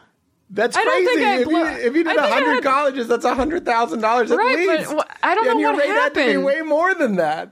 I don't remember, Pete. Maybe I can't remember. I'm not making anything up. I can't remember what. Oh, man. I might have used a lot on classes and School will eat it up. Yeah, for sure. Were you living in a mansion? No. I was living in a studio in Los Feliz. Something's not adding up. I think little Esther was embezzling from you. No. She's like, the rent is $50,000 this month. I know it's confusing. Well, I don't know what happened. She's on a hoverboard. But I mean, the whatever happened to your cash, you weren't exactly like set. You still had the hunger. You're still waiting for the because I think I used the savings probably for that time it slowed down. Yeah. Or whatever. Oh, that makes sense. I think that's what. Yeah, happened. it's not going to last forever for sure, and life is expensive. I don't think it was that much though. With taxes and all. Yeah. I don't know, Pete. I can't remember. I feel like you're the victim of some sort of maybe fraud. I'm a victim. Yeah, maybe you're right. I think you need to audit the agents that told you lost your heat. And you'd be like, I lost $300,000. Oh, man. Oh, boy. This is a helpful podcast for you. You need to go back and chase the cash. Gosh. But you're still doing it. And I'm wondering, we're going to catch up to SNL when you're 30? So, I'm going to be 30 in October. So, okay, you got the show when you were 28. 28. Okay. So you had these kind of nebulous kind of studying years. And then I've never heard of somebody getting another audition for SNL. That's fascinating. Yeah, I think every summer I always submitted a reel. Oh, so you're still going for it? Still. But this past summer, I didn't have I didn't try too hard about, I need it this year. I was like, I'm fine, actually. I was excited just because I had this new apartment in Burbank near horses. I was starting to feel like I was retired. I started feeling really comfy where I was at. I was doing some F is for Family voiceover. I was doing stand-up. I was trying to create my own show. So I think once I started thinking, I could just create my own stuff. Right. I recorded my comedy album, which hasn't been released yet. I'm sorry. But I started just accomplishing things for myself. Yeah. And I didn't care so much about... You weren't playing with scared money, as they say. Yeah. You had some to lose, and you knew you were going to be okay. And you were generating your own stuff. I was excited, yeah. So that's a big difference. But I love that you kept submitting. Yeah. I think some people would not get SNL and then go, well, they didn't want me, and then would stop. But you maintain that tenacity to go well, you should look again. You know what I mean? Yeah. It's like someone hands you a piece of paper that says no, and you're like, why don't you change what you wrote on that paper? And that's really admirable. Thanks. So you kept at it. And then Al Madrigal, who had this comedy showcase in LA, and one of the producers was there. Oh, wow. And then, I thank him a lot because that was really great. Al's great. Al's the best. Yeah. And producer saw me I just did kind of stand-up bits I wanted to. I didn't prep only impressions or anything. Mm-hmm. And then they called and wanted me to audition a showcase at I.O. where John Hamm was. By the way, night? That's a fun little fact. That night? Yeah, I didn't see him, but my brother Andy went. No way. And he was like, John Hamm was there. I was like, you're lying. Why would he be at I.O. West? And then, why was he? He just hanging out. He loves SNL. He's a big fan, and he's close to them too. Yeah. But that was really funny though. That I was like, why is he here? Wow. But what do you want to hear? Yeah. That's my John Hamm.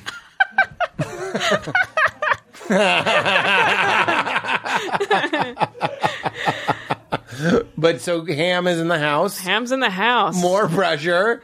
Yeah, and the beautiful Hamm. And they had me last, but I did okay. But I showcases are weird anyway. I'm aware. All the showcases or industries. I'm like, they're not laughing, right? And that's fine. But I always end up laughing for me. So I never cared to. It's fine. Look at you. I know. I'm really proud. You should be proud of yourself. Yeah. I'm proud of you that you didn't take no for an answer over years and years and years. You got kicked in the nuts when you did the college. In the nuts. And you didn't stop. I mean, your story is littered with these and you didn't stop, and you didn't stop. Frank TV, and then it goes away. A lot of people would go, well, I just don't have what it takes. That's not right. And I'm surprised, too, because there's always a little part of me that wants to give up right away. But I keep fighting, so I guess... Yeah. It's amazing. Yeah. And so you kill this audition, and then you get on the show. Yeah. And then now we're kind of full circle, because I am always curious. When Michael Shea did it, and whenever Dana Carvey, all the SNL people, I always want to know how they vibe with the lifestyle, with the all-night writing and all that stuff, because it just sounds... Maybe it's because I'm 38. I'm just like, can't we meet at 8 a.m.? I'm funny at 8 a.m. You know what I mean? Yeah. I can write a commercial parody at 9:30. But it has to be 2 in the morning. It's harder. Yeah. It's really... It's the sweated out model, it seems. I think from the 70s. Right, exactly. Yeah. That's what somebody said. Jesse Klein, who wrote on it, was it's based on cocaine. Mm-hmm. And no one's on cocaine anymore.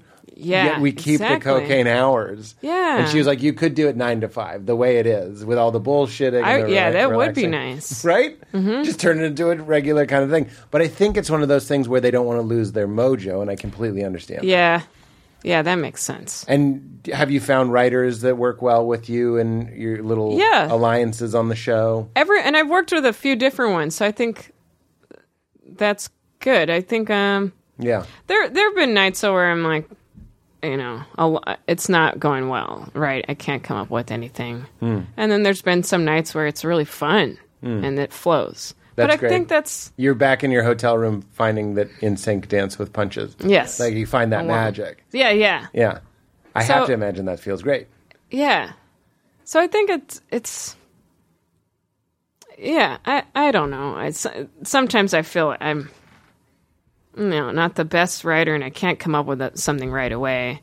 But so there are different kinds of writers. There's different. I know. There's people that are good in the room that are like, I'm a big blowhard, and I'll be like, blah, blah, blah, yeah. blah. That kind of creates the illusion that guy must be good. And then there's more of the collegiate style that need a little time and do it, but when they do it, it comes out really well. I think it's just practice, though. I think I'll just have to be patient with myself. That's really it. Well, you like taking classes. I mean, you're in the master class of sketch and performance. Yeah. Which is pretty nuts. I know. Nuts. That's cool. I didn't even do that to be Just call funny. this episode Nuts. I want to so badly. I want the photo for the episode to be a squirrel with its hands up. You should do that. We can. Maybe put my face on the squirrel body. Oh, no. I'm tasked with spelling squirrel. Oh, God. My friend Matt McCarthy has a great bit about how squirrel and diarrhea are the hardest words to spell. He's like, God help you if you have to write squirrel diarrhea. He's so funny. He's one of the best. So now you're on it. I dig it.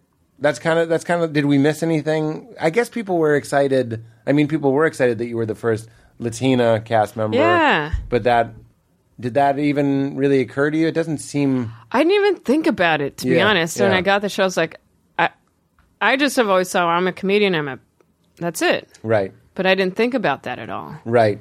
And then when they're like, first Latina. Yeah. And I was like, for us, Melissa. I'm like, whoa, hey, let's settle down, huh? and again, it's like a little more pressure. Like, oh man, I hope I don't let him down. But it's like, I'm just a person too, you know. Of course. Jeez Louise. Yes. But I am proud too, though, that it opens doors for others, and I do, and I am proud. You should be proud. There's a lot of things that's the theme of this episode. Yeah. Would it be too morning radio? What is your Natalie Portman impression sound? Hi, I'm Natalie Portman. You want to listen to the Shins? They're amazing. They'll change your life. Did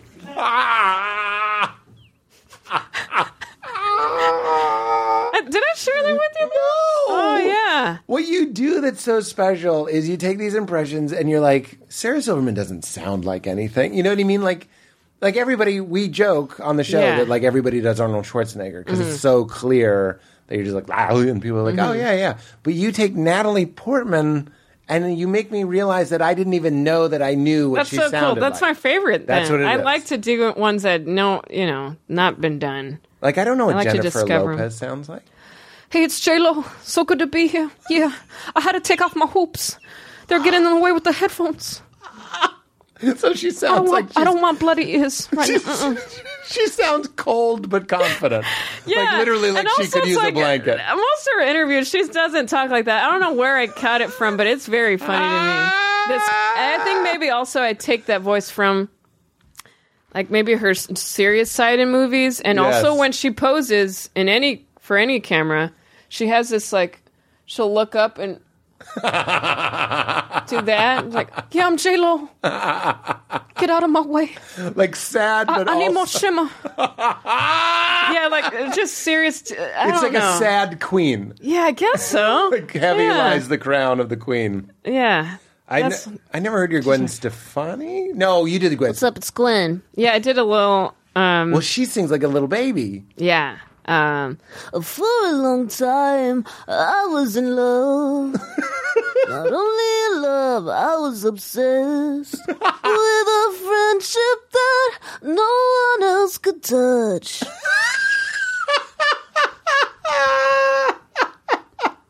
I'm sorry to do this to you. It's just so fun. It's fun for me. It's good for me to practice. Whitney Cummings. She was just on Crashing. Okay, guys. Stop touching your balls, okay?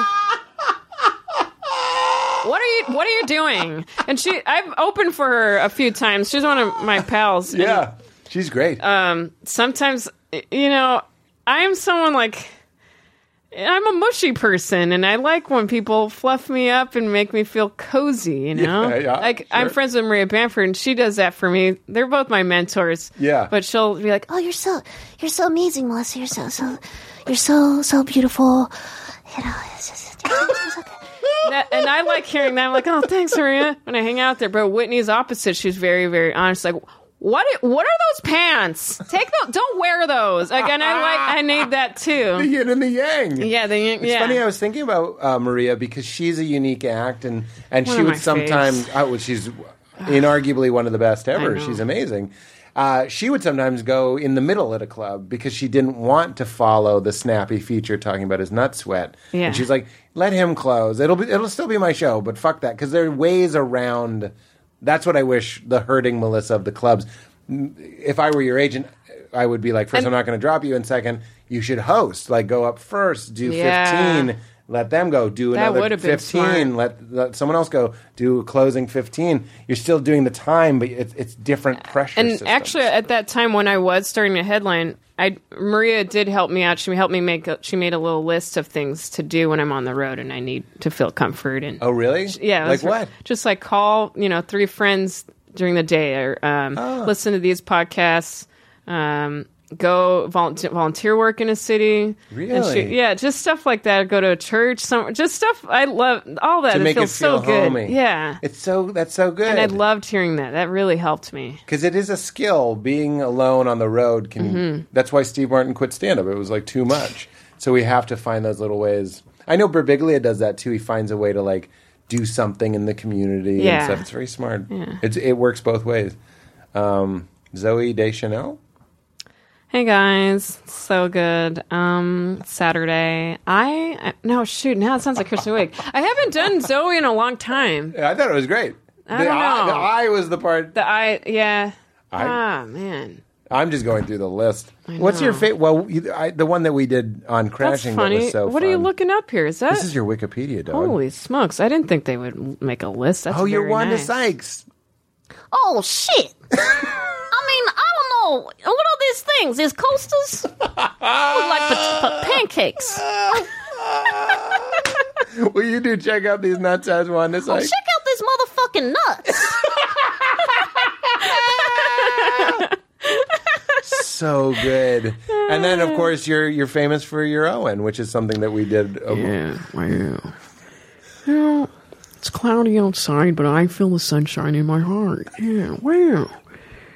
And everyone, there's that Star Wars clip going around with the little lightsaber, and everyone was like, "Melissa, did you do this?" I'm like, "No, but I love it." Yeah, I just watched it.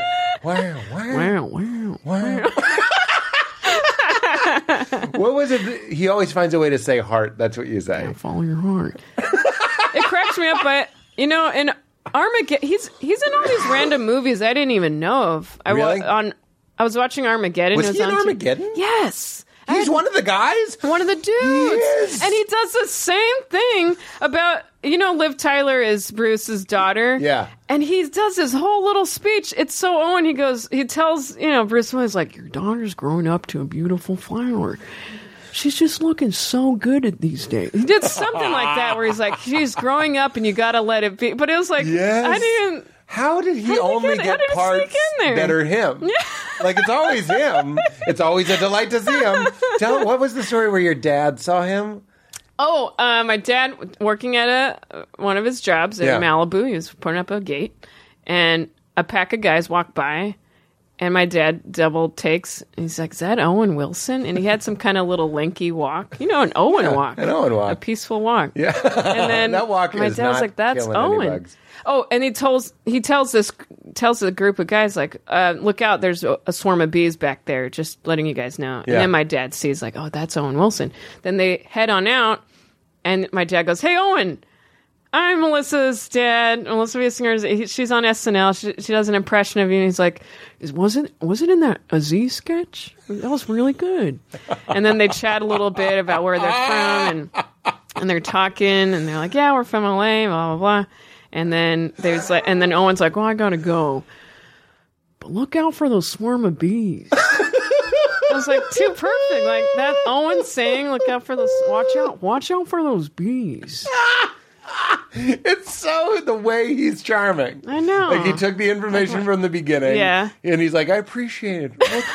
Hey, keep an eye out for those bees. I can't do it like you. That's so good. Yeah, I know. It's the best. So fun. You give people so much joy. Hey, thanks, Pete. I'll you Bamford too. you. Yeah. Please. Oh, please. Yeah. Well, we always end the show by talking about the meaning of life, so that's going to be easy. Oh boy. Do you have a religious framework or anything that you kind of cling to when you look at this mess of atoms and molecules?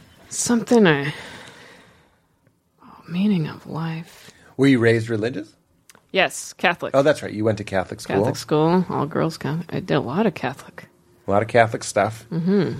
And were you buying into it as a child, or was it just kind of... I think it was just because I'm in it, I have to. Right. I think I'm a little mix of things now. I do certain prayers. In the morning, I like to pray. I don't go to church. Still Catholic prayers? Yeah, there's the St. Joseph prayer. How does that Well, it's for something you want. I think it's like with something you need in your life, and you say it for 9 mornings. Uh-huh. And I've always gotten the thing I need. Really? Mm-hmm. Wow. What's an example? Example is I think mainly people use it too for work, for jobs. And I think last summer, well, I'll and I'm not seeing any income and jobs, and I'll pray that prayer and say I want more work to come in that I'm excited about, voiceover, acting, stand up. Yeah. And then I say the prayer, and then things. Is it a long offers? Prayer? Not that long. What would you mind saying it? I'd love to hear it. Oh yeah, sure. Let me look it up here. Old St. Joe. St. Joe's a good one. But there's other ones, too, that I have a little prayer book that I really like. Is it the Book of Common Prayer? It's the only prayer book I know. Oh, no, it's I think it's just prayers. It's by the same people that named your podcast. Yeah. Melissa Just Show. call Melissa Show. Prayers. You shut the fuck up. Okay, so should I say it? Yeah, I'd love to hear it. All right. So sometimes I like to look at the picture, too. The little icon. Mm-hmm. O Saint Joseph, whose protection is so great, so strong, so prompt before the throne of God, I place in all my interests and desires. O Saint Joseph, do assist me by your powerful intercession, and obtain for me from your divine Son all spiritual blessings through Jesus Christ our Lord, so that, having engaged here below your heavenly power, I may offer my thanksgiving and homage to the most loving of fathers. O Saint Joseph, I never weary of contemplating you, and Jesus asleep in your arms. I dare not approach while he reposes near your heart. Press him in my name, and kiss his fine head for me, and ask him to return the kiss when I draw my dying breath. Saint Joseph, patron of departing souls, pray for me. It's beautiful. Yeah, it's a nice one. I thought there was going to be a blank where you Or where you Insert ask. need here. I like saying it before I read the thing, and then I bless myself and I start my day. But I sometimes also, in that prayer book, there's a lot of great other little gratitude prayers and prayers for people that are in need, that are sick too. That it's good sometimes too. I like praying for others before it gets to me. Sometimes I feel a little selfish too, if I'm like wanting stuff for me. But that's very sweet. Yeah, and it seems to me the data entry ticket terror break from myself would enjoy the ceremony of the higher churches. Some of the less formal churches are just like, "What's up, Jesus? I really could use a job, my man." And that's how I used to pray. It was just kind of like a conversation. But when you're doing a prayer that you know that millions of people are still doing and have done for a very long time, and it's not as improv, you're doing it rote. And I don't mean that to say it's less meaningful. You're doing it like you would a chant or something. Yeah. I could see that would appeal to you. I like that, but I also do a lot. I mean, I really got into a lot of spiritual, asking a law of attraction. Oh, really? I did a lot of that, too. I just ask the universe, like, hey, I want this. Right during the day, if, I want to be... I want to live in this building. I want to have this house. I want to be on this show. I start saying it, and then, or sometimes I'll just say, I'm already here. This is where I live. This is my new apartment. Even and if I it's pretend not. And I visualize. And you feel it. Even if it's not, yeah. You try and feel it. And I did that a lot for SNL even before I got it. I was like, I'm already on this show. I would visualize it and I'd hear it. I get that. I try to do a mix of all that together. It goes back to your brain not knowing the difference. And Val and I were just talking about that this morning, where it's like your brain... There's this book called Breaking the Habit of Being You that she's really into right now that I have to read and get the author on because he sounds fascinating. But it's talking about how, like, you don't want a job. You want the feeling of having the job. So, like, to point yourself towards it, just practice having the feeling. Yeah. And just, like you're saying, like, I have that job. That's me. That's me. That's me. Because I do catch, and that's one of the things, that persistence and that belief in yourself, even though you struggle with it from time to time, was always there through your story. Yeah. Going, I want this, and I deserve it, and I'm going to feel it, and then you point yourself towards it. Because some of the friends that I have that are they start building the case against themselves instead of building the case for them. They start going, I'm the guy. And I've done that too. Of course. And then I got nothing back. So we know that doesn't work. Yeah. So why not try the other way? Even if you don't necessarily believe it, I think there's something very powerful to greenlighting your dreams and some of these desires that you're having. Because even if not the right thing comes, it's always what's best for you too that comes. Yeah. I think. That's interesting. Yeah, I would agree with that. Whatever's happening, that's your work. That's what you have to deal with. I understand that. So there's some Catholicism and there's some... What would that be? It always sounds dismissive to say New Agey, but I don't think the law of attraction is new. It's very popular these days. And the Tao. The Tao. Really? You read the Tao? I do like him. Really? There's a book called... Oh, man, it's my favorite book, and I'm forgetting the title. Darn it.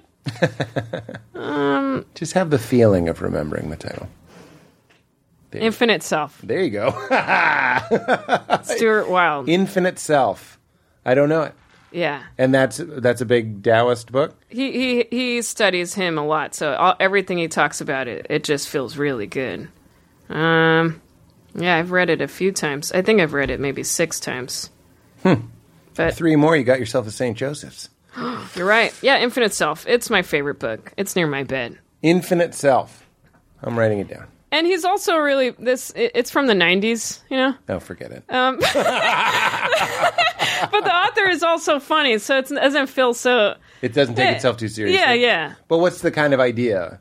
It's all like what I was talking about. Just imagine you already have the car you want. Just go and smell it. Sit in it for a bit, you know, if you say, like, this is my car. There's a lot of people I like. I could go on the list. Jack Canfield, I listen to his self-esteem CDs. Uh-huh. Oh, I love him. Jack Canfield? Jack Canfield. He wrote for Chicken Soup. Okay. He wrote one of those books. I read Chicken Soup for the Soul when I was in high school. I re-listen to him all the life. time Yeah. when he just talks. He has a group of people and he'll say things like, I am lovable, I am capable. And then he'll say, no matter what you say or do to me, I am still a worthwhile person. And people will repeat it back when he's throwing in, like, you're ugly. And they'll go, no matter what you say or do to me, I am still a worthwhile person. Wow. And so I like to say that out loud for myself a lot. Yeah. That reminds me of the EFT thing that I've talked about on the show. It's emotional freedom technique. Anyway, you say, even though I blank, even though I want a cigarette, if you're trying to stop, I deeply and completely accept myself. So these are these things you tell yourself where you're just like, I use that more than the tapping. I don't really do the tapping very much, but I do that, like, even though I got drunk with Bill Burr and ate a piece of pizza last night, I deeply and completely accept myself. Is that true? Yeah, and it is kind of a brag because he's one of my heroes. But I mean, I don't eat dairy and all that stuff, and I ate a piece of pizza, and it was okay. It was great. I deeply oh my god! But what a accept. memory! Pizza with Bill Burr. Yeah, I took a photo. He's the best. Because I was like, I don't want to forget this.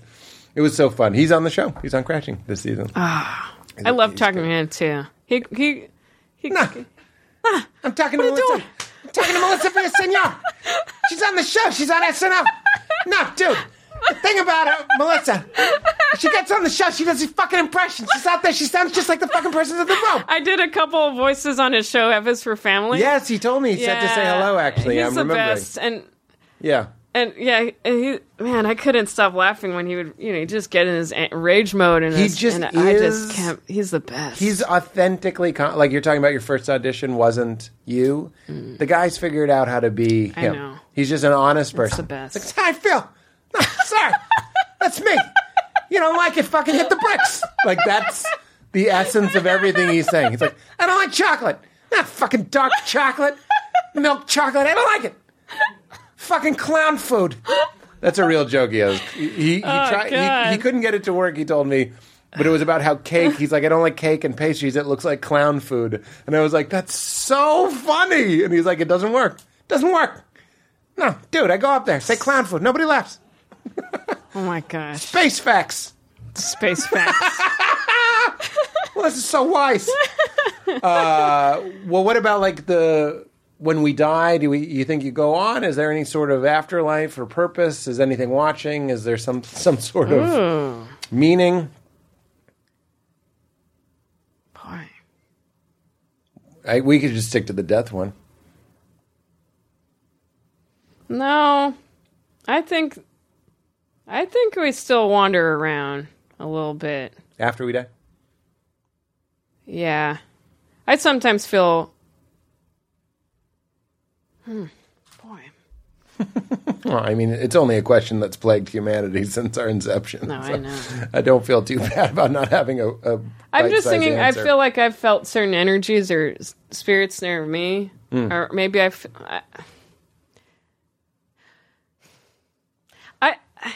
okay, wait, darn it.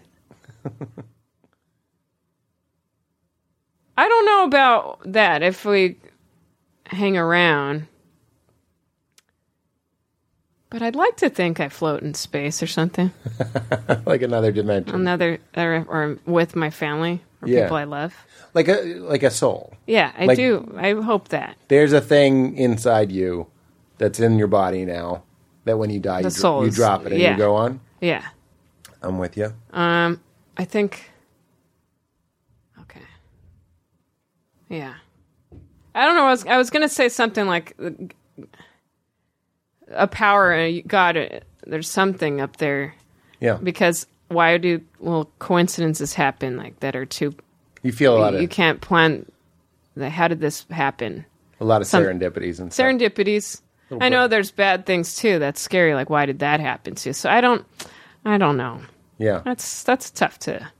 But I don't know. I think my spirit is out there. It's going to be out there. Yeah. I mean, if you're praying to Saint Joseph, it's the idea that this being has left his body but remains in some way. I mean, you're praying to a dead saint in the way that people believe that Christ lives on, right? Obviously. So, is it with these other people? Yeah, that's good stuff to talk about. That's really good. That's interesting. But you don't feel the need to like you don't think there's like the right way, and it's obviously all these different religions. You think we're all kind of after the same universal truth? Yeah, I think so. Yeah. Interesting. Well, I love it. I love it. Do you feel good? I feel great. That was beautiful. It was beautiful. Yeah. We always, because we talk about God, and I have to ask you what you think happens when we die, which is a serious question. I like to close the show by asking, can you remember a time in your life you laughed really, really, really, really, really, really hard? And it doesn't have to be a great story. You could be a little kid reenacting Shirley Temple movies. Well, if it's the hardest, I mean, that could be excellent. This is a little wacky fact about me. Wacky fact. It's not bad these days, but growing up, I had a weak bladder. So all my favorite moments, if I'm laughing too hard, I do pee. Really? Yeah. Oh, my goodness. I know it's gross. It's not like, it's common, but it was one time, this was a good laugh. I was at my little cousin's birthday party. I think I was 14 or 15. And they had a bounce house, and it was just... And, I'm an older cousin, but there's a lot of littler kids in there. And me and my other old cousins were like, yeah, let's go invade that bounce house. And we get in there, we just jump, and all the little kids are in there. And then one kid, unplugs the bounce house, so it's deflating. And they love that, And I'm at the bottom of the hole where it's melting, and all the kids are flying on top of me. And so, you're just having all this weight of kids on top, and they're all, their feet and their butts are in my face, and I can't, just cracking up like I can't move. Somebody pulled the drain on the kid tub. Like, it wasn't filled with water, it was filled with children. And now you're at the bottom. And I'm cracking up, and I can't move. You guys are all on top and smelly down here, and and then I just start peeing because I'm cracking up so hard. And I tell the kids, I'm like, plug it back in, I'm peeing. And then the kid plugs it back in, and the bounce house gets back to normal.